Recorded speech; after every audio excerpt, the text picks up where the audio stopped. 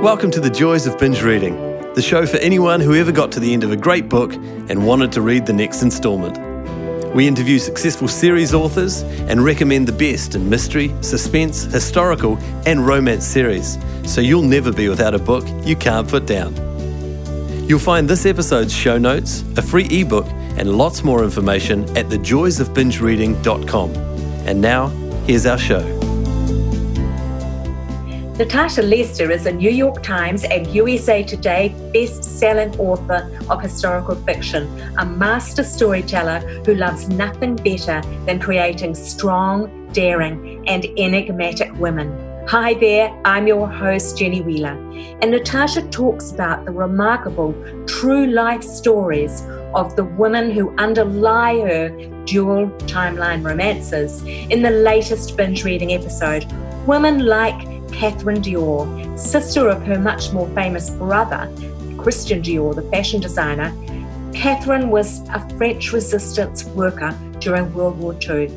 We've got 3 ebook copies of Natasha's latest World War II thriller, The Paris Secret, to give away to 3 lucky readers. Details of how to enter the draw and to find out all the other stuff we have about Natasha on the website thejoysofbingereading.com or on our Binge Reading Facebook page. And also on the website, links to everything we talk about today and details about how to subscribe so you'll never have to be without a great book you can't put down. Leave us a comment as well. We love to hear from our readers. But now, here's Natasha. Hello there, Natasha, and welcome to the show. It's great to have you with us. Oh, it's my absolute pleasure. Thank you so much for having me. Look, was there a once upon a time moment, some epiphany, when you decided, I really do want to write fiction, and if I don't do it, I'll have left something undone that's very important to me? And if so, what was the catalyst? Well, I did always want to be a writer. When I was young, I wrote all the time. My mum has various samples of books and poems and stories that I wrote right from the time that I learned to write, right through my childhood and adolescence.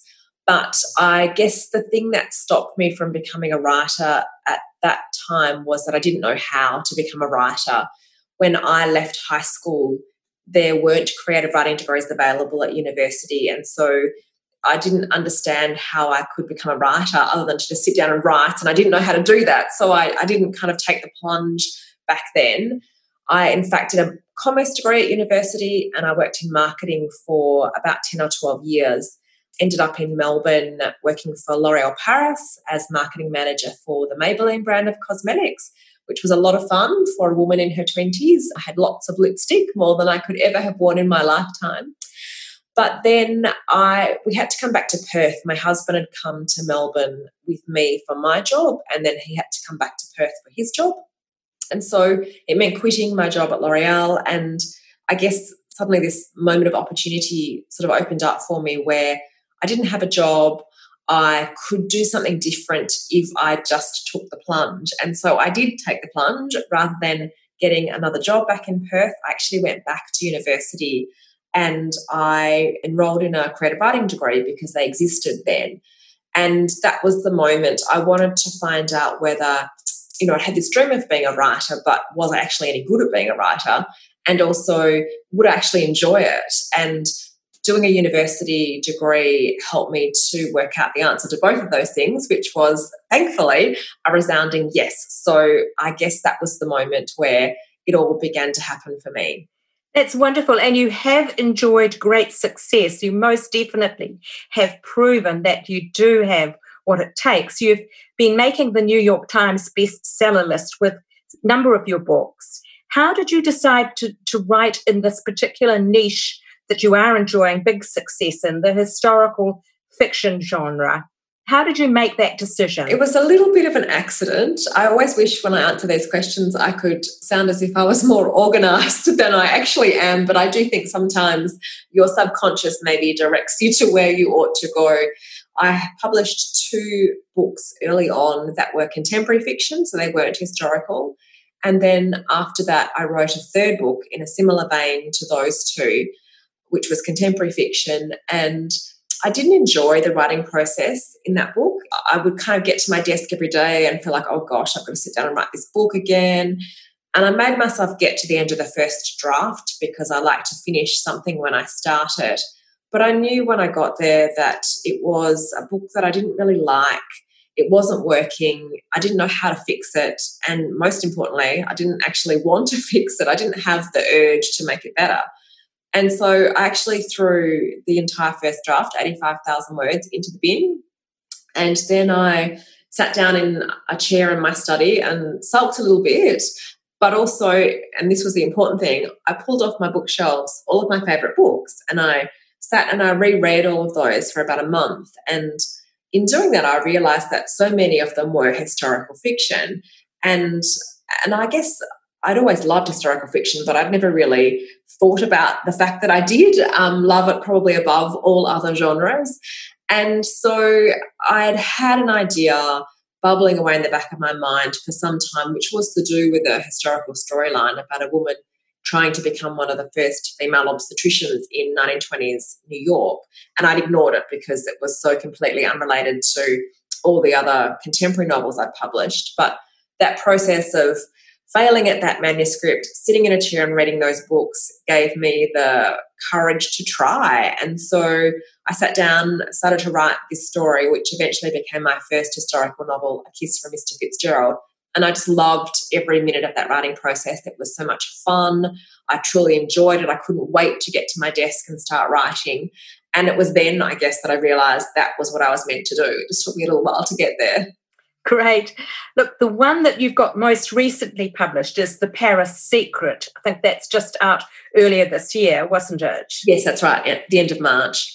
And that combines two very fascinating story worlds. You've got the World War II espionage scene and Paris high fashion, particularly the House of Dior.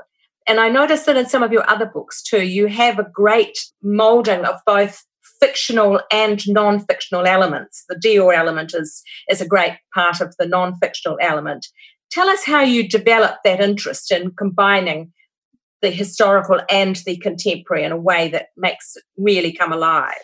I think that, again, I did this a bit by accident. Again, I wish I could say that all of these things were, planned ideas, but they weren't. I was writing The Paris Seamstress. So that was a book that came out in 2018, and that began as purely an historical novel. And I wrote myself into something of a corner. I had the historical storyline unfold, and there was this kind of mystery in the storyline. And then I got to a certain point in the story where literally all my characters were poised, on their cliffhangers, and I didn't know what to do with them. I couldn't work out how to resolve the mystery, how to get them down off their cliffhangers and wrap the story up. And it took me actually a good month or so to work that out. And it wasn't until this is a very random story, I flew to Adelaide for a conference, and on the aeroplane I watched a documentary about Tiffany & Co., the jewellery store. And then in my hotel room that night, I suddenly had this vision unspooling before me of a contemporary storyline involving the main character, Estella, who was in the historical storyline, her granddaughter. She'd never had a granddaughter up until that moment in time. And there was this connection to Tiffany, the jewellery store, which obviously had come from me watching this documentary. And I realised at 3 a.m. in my Adelaide hotel room that actually including a contemporary storyline into the novel would solve all of my problems. I'd be able to get all my characters down off their cliffhangers and tie the story up. And so luckily my publisher was in Adelaide with me, and I had breakfast with her the next day and ran the idea past her of turning the book into a dual narrative, and she thought it sounded like a great idea. So I just went ahead and did it, and luckily it worked out, and readers seemed to really like that blending of historical and contemporary. And so I have done that kind of ever since with my books, because I really like the way in which you can show how the legacy of something like war continues on for decades afterwards and affects people in ways that you would never know until you kind of start digging under the surface. Yes, and it's interesting that there's quite strong parallels in the storylines, it sounds, between The Paris Seamstress and The Paris Secret. In that one, you've got a Sydney conservator, Kat Jordan, contemporary character who discovers a mysterious cache of Dior dresses in her grandmother's wardrobe. And the story actually very lovingly details the Dior dresses. I wondered if Dior was already a passion of yours before you started writing the book. Oh, absolutely. I've always adored Christian Dior's gowns. He was one of, there's probably only been a couple of designers who have utterly transformed fashion, and he was definitely one of them. And so being a lover of fashion history anyway, Dior has always been someone whose clothes I have absolutely adored. And in fact, the reason, though, that Christian Dior came into the book was because I actually wanted to write about Catherine Dior, his sister. She was the initial inspiration for the book. And so as I realised that she was going to be a character in the book and what a fascinating backstory she had, then the Christian Dior link kind of popped in. It's probably the only time Christian's ever played second fiddle in his life, but he certainly did in my thinking of the book. He came second after Catherine. Yes, now her story seems to have come to the fore a little bit more in recent years. I must admit, I didn't know anything about it until I read your book, but she was a member of the French resistance, and she got put into Ravensbrück, the concentration camp that they took female prisoners to towards the end of the war. When did you first become aware of her involvement in that war?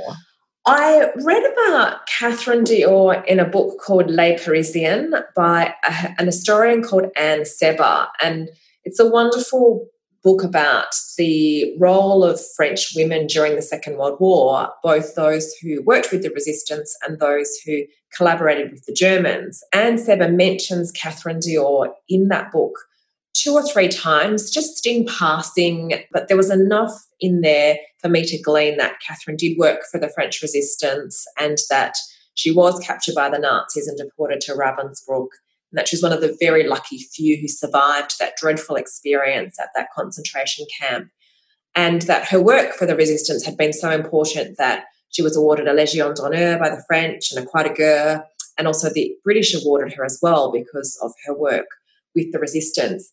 And I just couldn't believe that, she was so heroic. She risked her life, quite literally, for freedom, and nobody has ever heard of her. But we all know about Christian, her brother, who, made beautiful dresses. Whereas really, arguably, Catherine is probably the more heroic of the 2 Dior siblings. And so the moment I read about her in that book, I knew that I wanted to include her in a story somewhere down the track. And so that was probably in about maybe early 2017 that I read that. And I always, like an idea to kind of fester in my mind for about 6 months before I begin seriously researching and writing. So the germ of the Paris Secret was born from that. It's remarkable that the brother and sister were involved in such different ways, because I don't think you could actually be a designer in Paris during the Nazi occupation and not, to some degree or other, become, even if it was reluctant, a collaborator. Were they aware of what each was doing in those at that time, or did they only really discover after the war? Christian was aware of what his sister was doing. So Christian was working for another designer called Lucien Lelong during the war, and Lucien was the head of the Chambre syndicale de haute couture. So he basically fought during the war against the Nazis to try to keep the couture industry in Paris. The Germans wanted to move it to Germany. And so Christian was working with Lucien Lelong, who was trying to do his best to save Paris's fashion industry. But he was also aware of what Catherine was doing. He used to let Catherine and her people who were in her resistance group use his apartment for their meetings because it was deemed to be a reasonably safe space for them to meet. It's not on any historical record that I can find how much he knew. I suspect, he would allow her to meet there, but wouldn't have known about the details of what she was doing because it was just too risky for anyone in the resistance to tell anyone else about what they were up to in case that other person was captured and interrogated and then would perhaps give up all the details and put other people's lives at risk. So I suspect that beyond loaning her the apartment, she wouldn't have told him very much about what she was doing, but that he was aware she was helping in her wonderful way.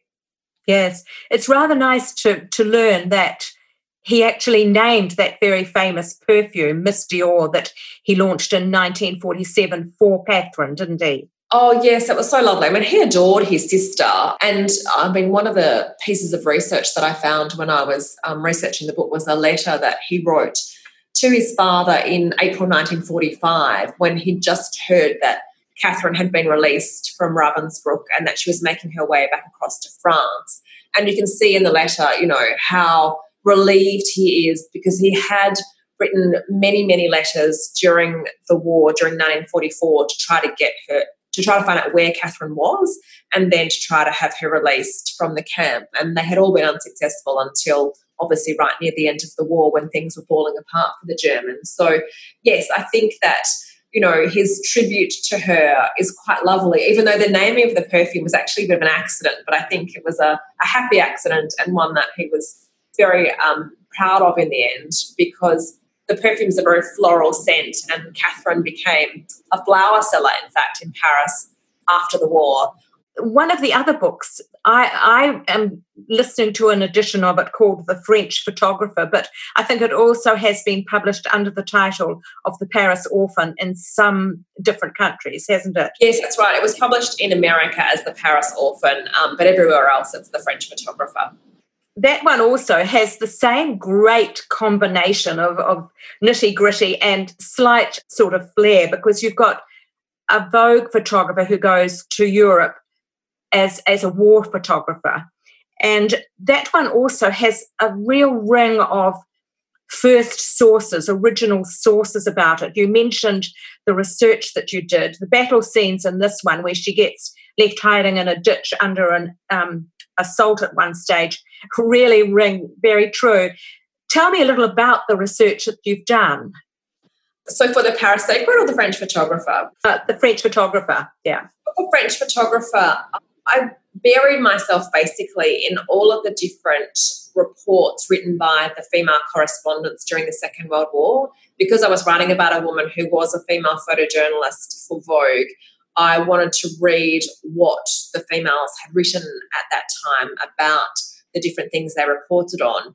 And then I sat down and read lots of reports from the male correspondents. And it was really interesting to me the quite stark differences between not just the subject matter, because of course the women weren't allowed near the front line for a very long time and so couldn't report on things like battle, but also the way in which they wrote about the aftermath of battle and the details that they would notice. There's a particularly moving piece by a reporter called Iris Carpenter who came upon a town in France that had just been liberated by the Allies and it was left in ruins, and out the front of the town there was a dead American soldier kind of propped up against a fence, a bunch of geraniums blooming next to him and a rabbit hopping across him. And she talks about it as being like this dreadful surrealist kind of composition that this poor American soldier had died to liberate a town whose name he would never have even heard of, most likely, but he'd given up his life for it. And it's just those kinds of details in the women's reports that I think, for me, brought home the emotional reality of war over and above the men's, which were more typically blow-by-blow battle description. But I also made sure I went to Normandy, for instance, and I stood on Omaha Beach, which was a very powerful experience for me. And there are many museums through Normandy that were very helpful in the research. There's one dedicated to the paratroopers, for instance, and one of the male characters in The French Photographer is a paratrooper. And being a non-kind of military person, I didn't know much about what they would do. So being able to wander through an entire museum with all the different artifacts belonging to the paratroopers and the entire story of them, you know, seeing the 80 kilograms of equipment that they would carry as they jumped out of a plane was really a great way for me to learn. I like that visual kind of experience more so than just reading about their experiences in a book. So it was, yeah, I always find it's really important to go to the sites that you're going to write about, particularly when you're writing about something like D-Day and Omaha Beach, to make sure that you can, as accurately as possible, I guess, convey not just the physical setting, but the emotions behind that setting. what also does come through, even when you're talking about it, is a deep affection for France and French culture. Where did that spring from?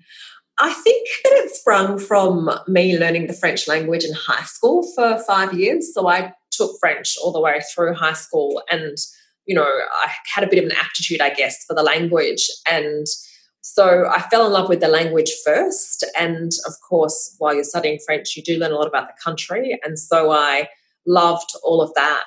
And, one of the first places I went to when I had enough money to backpack around Europe was France. And I loved it, in reality, as much as I had loved reading about it and learning about it. And so I continued my French language classes. And then obviously I worked for a French company. L'Oreal was a French company. So that gave me a lot more exposure to all things French. And I think the love has just, been literally from being that sort of 13-year-old in high school learning the language and then everything else that attaches to that. So yes, I do love France, and I was scheduled, in fact, to be there in about 2 weeks' time, but of course that's not happening anymore for obviously the reasons of the COVID-19, which, I'll miss visiting there, and I hope that the situation over there improves for all of them. Yes, you obviously have an affinity for it. Turning to your wider career, perhaps just taking the focus away from the individual books, you've mentioned about your glamorous sounding career with L'Oreal, and I wonder, has that helped you with your writing? In what ways might it have influenced some of the choices you've made? In a couple of ways. In fact, my second historical novel, called Her Mother's Secret, was about the birth of the cosmetics industry in sort of the early part of the 20th century. And that all came about because of a bit of an apocryphal story, I guess, that I heard at L'Oreal about the invention of the very first Maybelline mascara, which was the very first sort of mascara ever made. And the story goes that there was a young woman called Mabel, and she was wanting to go out she was going out on a date that night, and she wanted to look her best. And so she was using what women used at that time in 1917 to darken their lashes, which was lamp black, so like the soot literally from a candle or a lamp. And her brother Tom walked past, and he saw her doing this, and he said to her, "Oh, there must be a better way than that." And so he mixed the lamp black up with Vaseline to create this kind of more greasy substance that would adhere better to the lashes. And so from that moment on, mascara was invented, and Maybelline became a reality. And it was called Maybelline because it was a combination of Mabel's name plus the word Vaseline. I just thought, oh my God, that's the most amazing story when I heard that at L'Oreal. And so that had obviously been in my mind and wanting to come out, and it did in Her Mother's Secret. But also, I guess, on a more practical level, just having worked in marketing for companies like that who do marketing so well has been hugely beneficial, because writers are expected to do such a lot of their own marketing these days. And so I enjoy the marketing side of things, and, I learned quite a lot about it, which has been very useful to me as a writer to be able to kind of employ those techniques in social media, etc. That's right. And did you discover if there was any truth in that apocryphal story? Well, it's talked about. It's pretty much the first story you hear the minute you start work at L'Oreal, and it's talked about with such reverence. It's as if it is true, and it is circulated on the internet. But who knows? I love to believe that it was true. Although I hate the fact that it was a man who invented mascara. I wish it had been Mabel who thought of mixing Vaseline up with the lamp black. Yes, because you love your female characters to be strong, independent and enigmatic, don't you? I do. Look, if there's one thing that you've done, perhaps more than any other, that you would credit as the secret of your success, what would it be? I think just recognising that to write a book, you actually have to sit down and write, and using I know that sounds a bit silly, but it's using any available space of time to do the writing. So many people want to write a book, but don't want to do the work of writing a book. And for me, that really hit home when I had my first child in 2006. And that was the point at which I was writing my very first book. And 6 months after she was born, I realised that I hadn't written a single word in that whole time that she'd been alive. And I could very easily see that things would continue like that. The baby would continue to take up all of my time and all of my energy, and that I wouldn't write ever again. And so that very day, I literally decided that every time she went down to have a sleep, I would write. And it wouldn't matter if it was 10 minutes, 20 minutes, an hour, 2 hours, whatever time was available, I would just write. And so that was basically the way I wrote my first few books, because for at least the first 4 or 5, I had kids at home with me. And so that was the best. And I hated it at the time. I thought it was this dreadful kind of pressure. But looking back, it was the best writing training experience I've ever had, because it taught me not to waste time, because I didn't have time to waste. And it taught me that actually it doesn't matter how much time you have, if you write any amount of words on any given day, that will all add up to being a final polished book at the end of the day. So that's, I guess, my big piece of advice to anyone is, don't wait for the muse. The muse will come to you if you make time for it. And actually, to write a book, you have to sit down and write. That's wonderful. Look, this is the joys of binge reading. So turning to Natasha as reader, and you've mentioned about your taste in historical fiction. Tell us a little bit about the books that you've liked to binge read, perhaps in the past and currently. Well, I've always been a big fan of Jane Eyre. That's probably one of my traditional favourites, and also have always been a fan of Margaret Atwood. Her book, The Blind Assassin, would be one of my absolute favourite books on my shelf, which, interestingly has that dual or multiple narrative going through it, with past and contemporary and newspaper clippings and all kinds of things happening in that book. But more recently, books that I have read and enjoyed have been Gulliver's Wife by another Australian historical fiction author called Lauren Chater, whose books I've always loved. I recently read Donna Tartt's The Goldfinch. I had been putting it off because of the sheer size of it, and I read it and absolutely loved it and could see what all the fuss was about instantaneously. So it's always lovely when you read a much hyped book and enjoy it too. Yes. And another book that I love to recommend to everyone is Circe by Madeline Miller, which is, it sounds a bit strange, it's a retelling of the myth of the Greek nymph Circe, but it's just the most exquisitely written, feminist, incredible book that I've come across in a long time. And I'm just curious, those books that you picked off your own bookshelf when you were trying to decide what you'd write next, who were some of those authors? So I did reread The Blind Assassin. I also reread A.S. Byatt's Possession, which I have long loved.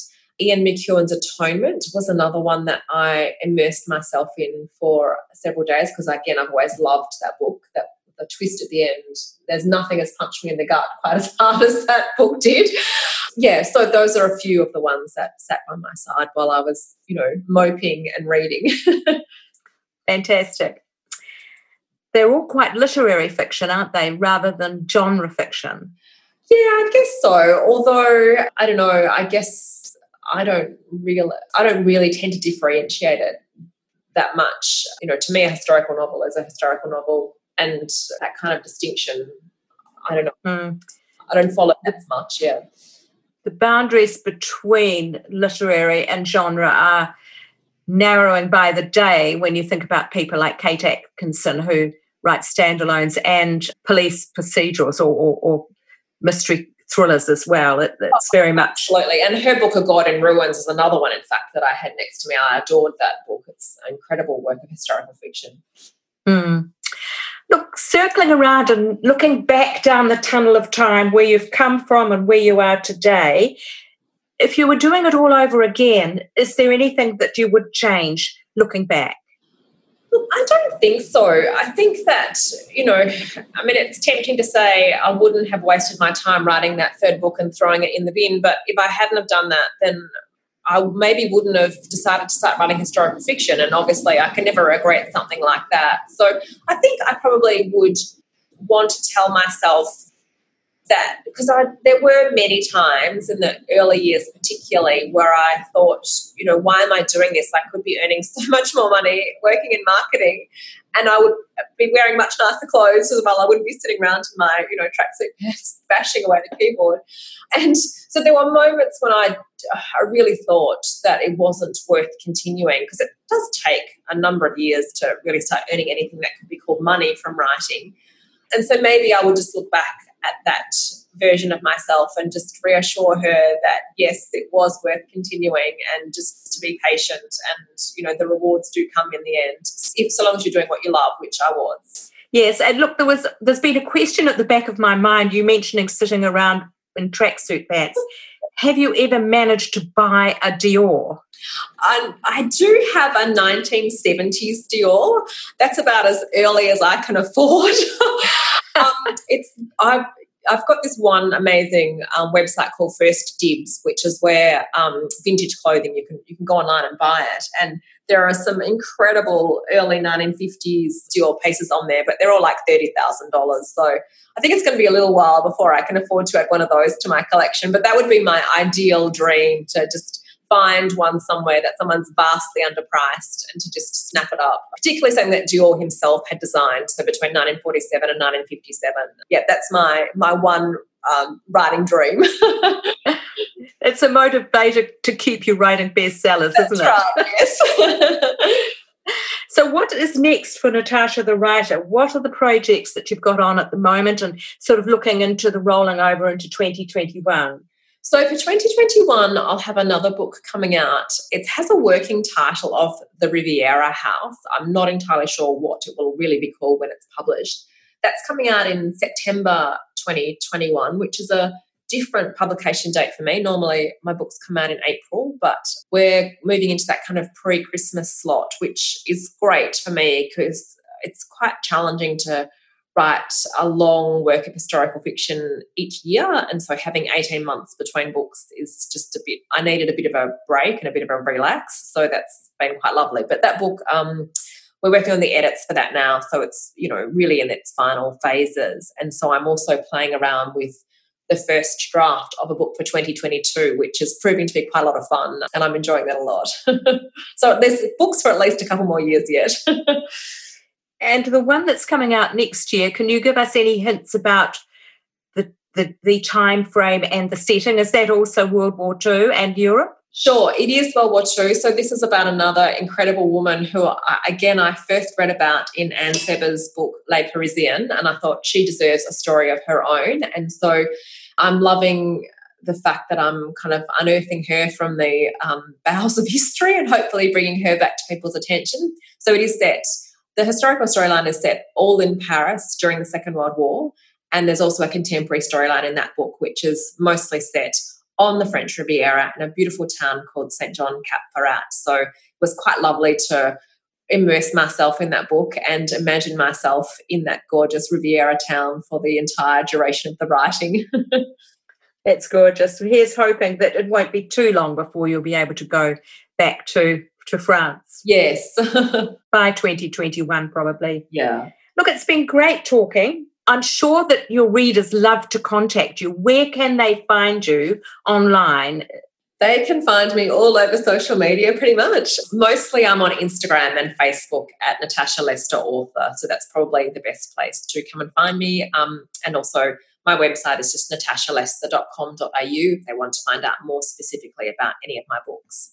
Do you have much interaction with your readers? I do. I love my readers. They are the shining moments of joy in a day where the writing just seems really tough, because they just are constantly sending me beautiful messages, having read The Paris Secret and writing to tell me how much they loved it. And I just adore receiving those because they really do lift you up at times when you often need it. So I'm incredibly lucky to have a very big, loyal readership who loves to chat and get me through my writing process.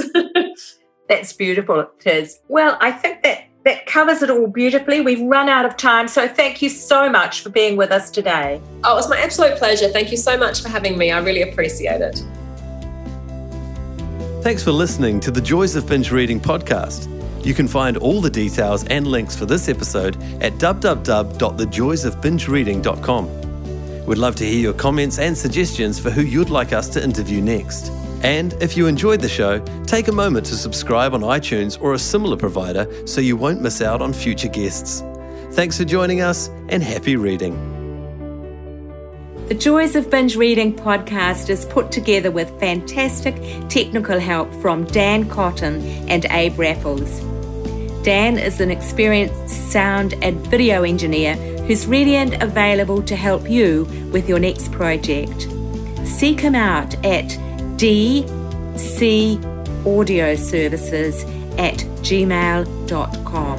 That's D for Daniel, C for Charlie, audioservices@gmail.com, or check our show notes.